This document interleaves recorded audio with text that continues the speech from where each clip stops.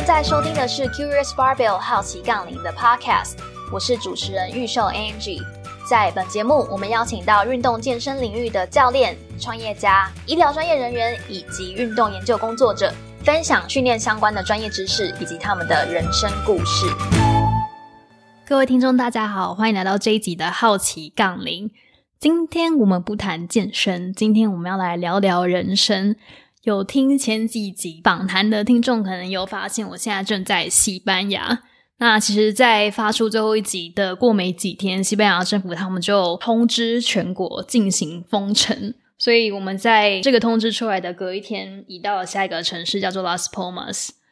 刚到这边我们就马上冲往超市买了这几天需要的东西，以后其实我们就没有再出门了，因为现在政府只通行去超市、药局或者是医院的人们可以在路上行走，其他的时间都会有警察在路上巡逻，所以我们基本上是不能出门的。这也是给我一个很好的机会，让我好好的去思考好奇杠铃未来的走向是什么。那其实我觉得做 podcast 这几个月以来，我很喜欢跟听众和跟来宾连接的感觉，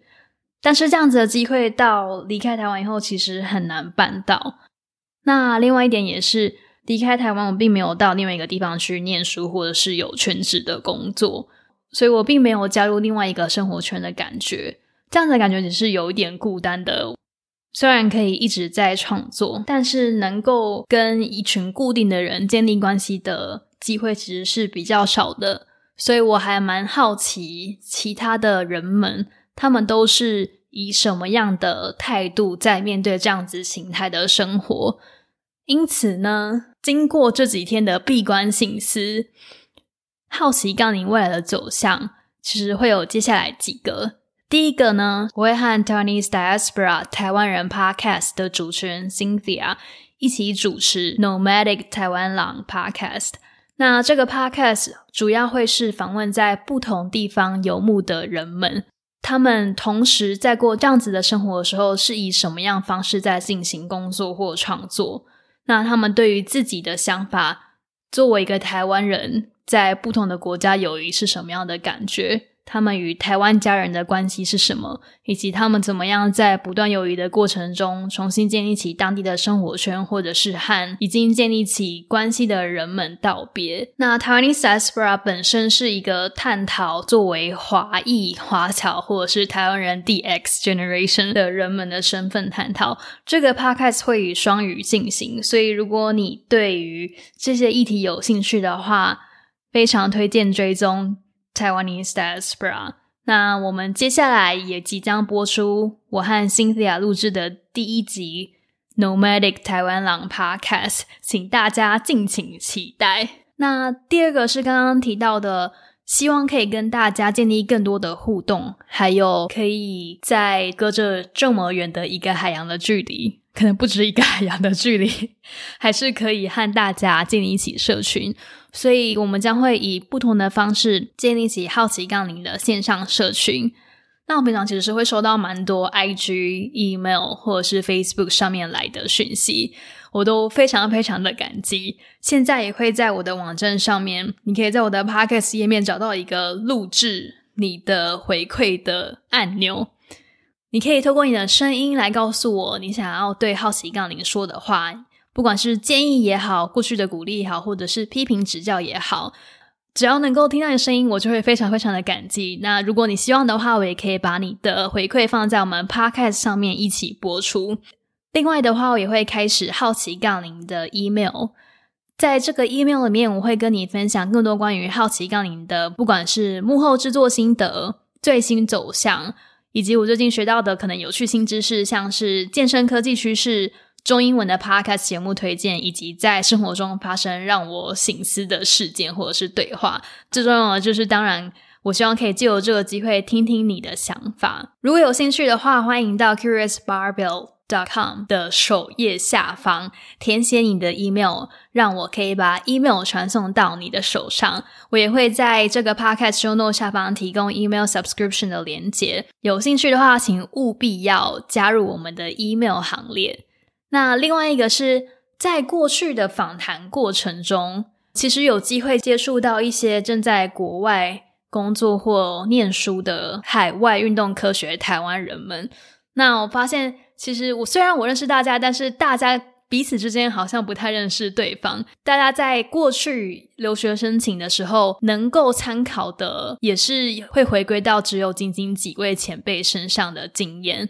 这对于台湾人要出去打拼其实是一个非常可惜的事。而建立一个这样让大家认识大家的平台，让人才可以互相流通，本来就是好奇杠铃的初衷之一。所以我们这周成立了运动科学海外台湾人的社团，只要你是现在正在海外运动科学领域工作的人，或者是念书的人，或者是你正在准备申请去海外念书或工作，都欢迎你加入这一个社团。那其实这个社团会比较希望 focus 在出国的人的身上，是因为如果你正在准备，你就应该会知道关于各种签证的眉眉角角，以及申请学校的时候 SOP 要怎么写，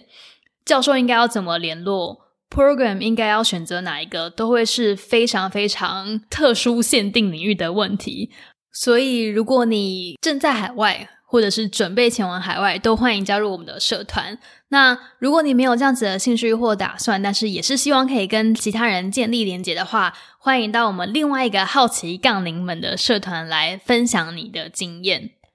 另外在好奇杠铃的网站上也有一个运动科学领域海外人交流网络的专页，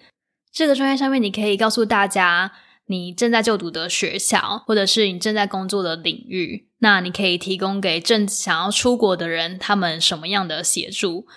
你也可以把你正在进行的计划和大家分享，寻找可以支持你的海外人们。我们现在也开放正在海外攻读研究所或者是工作的人到同一个页面的最下填写受访问卷。如果你有兴趣成为好奇杠铃的来宾来分享你的海外经验的话，欢迎到页面下方填写问卷，我会在收到问卷以后联络你。你的分享会让之后想要到国外求学或者是工作的人申请之路会更加的顺利。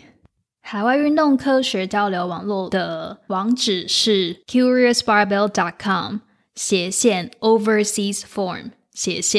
overseas.form， 我们也会把这个网址放在 podcast 下方。如果你有任何的问题或者是任何回馈，欢迎随时跟我说。那最后我想要推荐大家可以 follow 的新的 podcast， 第一个是米德人物志 Med Persona， 他们是专门访谈医疗专业人员故事的 podcast。应该有非常多好奇杠铃的听众是医疗专业人员，所以如果你们对你们自己的职涯有想要更深入详细的探讨的话，欢迎追踪米德人物志。那还有当然是要推荐见仁见智 Talks with Kevin 的 podcast， 是前进体能创办人 Kevin， 也是我们第4集的来宾，他创办的 podcast。 Kevin 对于健身产业的分析，相信许多人都是感到震折的。我自己在听 podcast 的过程也有发现，原来我以前想要创造 podcast 的时候是带有这样子的假，但其实我想的并没有这么的周全。而 Kevin 他在他自己作为创办人的角度，提供了大家更多对于职涯思考的不同观点，非常非常推荐去 follow Kevin 的 podcast。 今天分享的这一些改变，对于好奇杠铃的未来是一个蛮大的转折点。我除了会继续访问不分国界的台湾人在健身医疗训练相关产业的故事以外，也欢迎大家告诉我应该要怎么做才可以更帮助到你们。那今天这一集就到这边，请务必到 Podcast show note 下方来看看我刚刚跟你们说的资源哦。好，那就先这样，我们大家不管你在哪边都请好好的保重，那我们就下次见咯。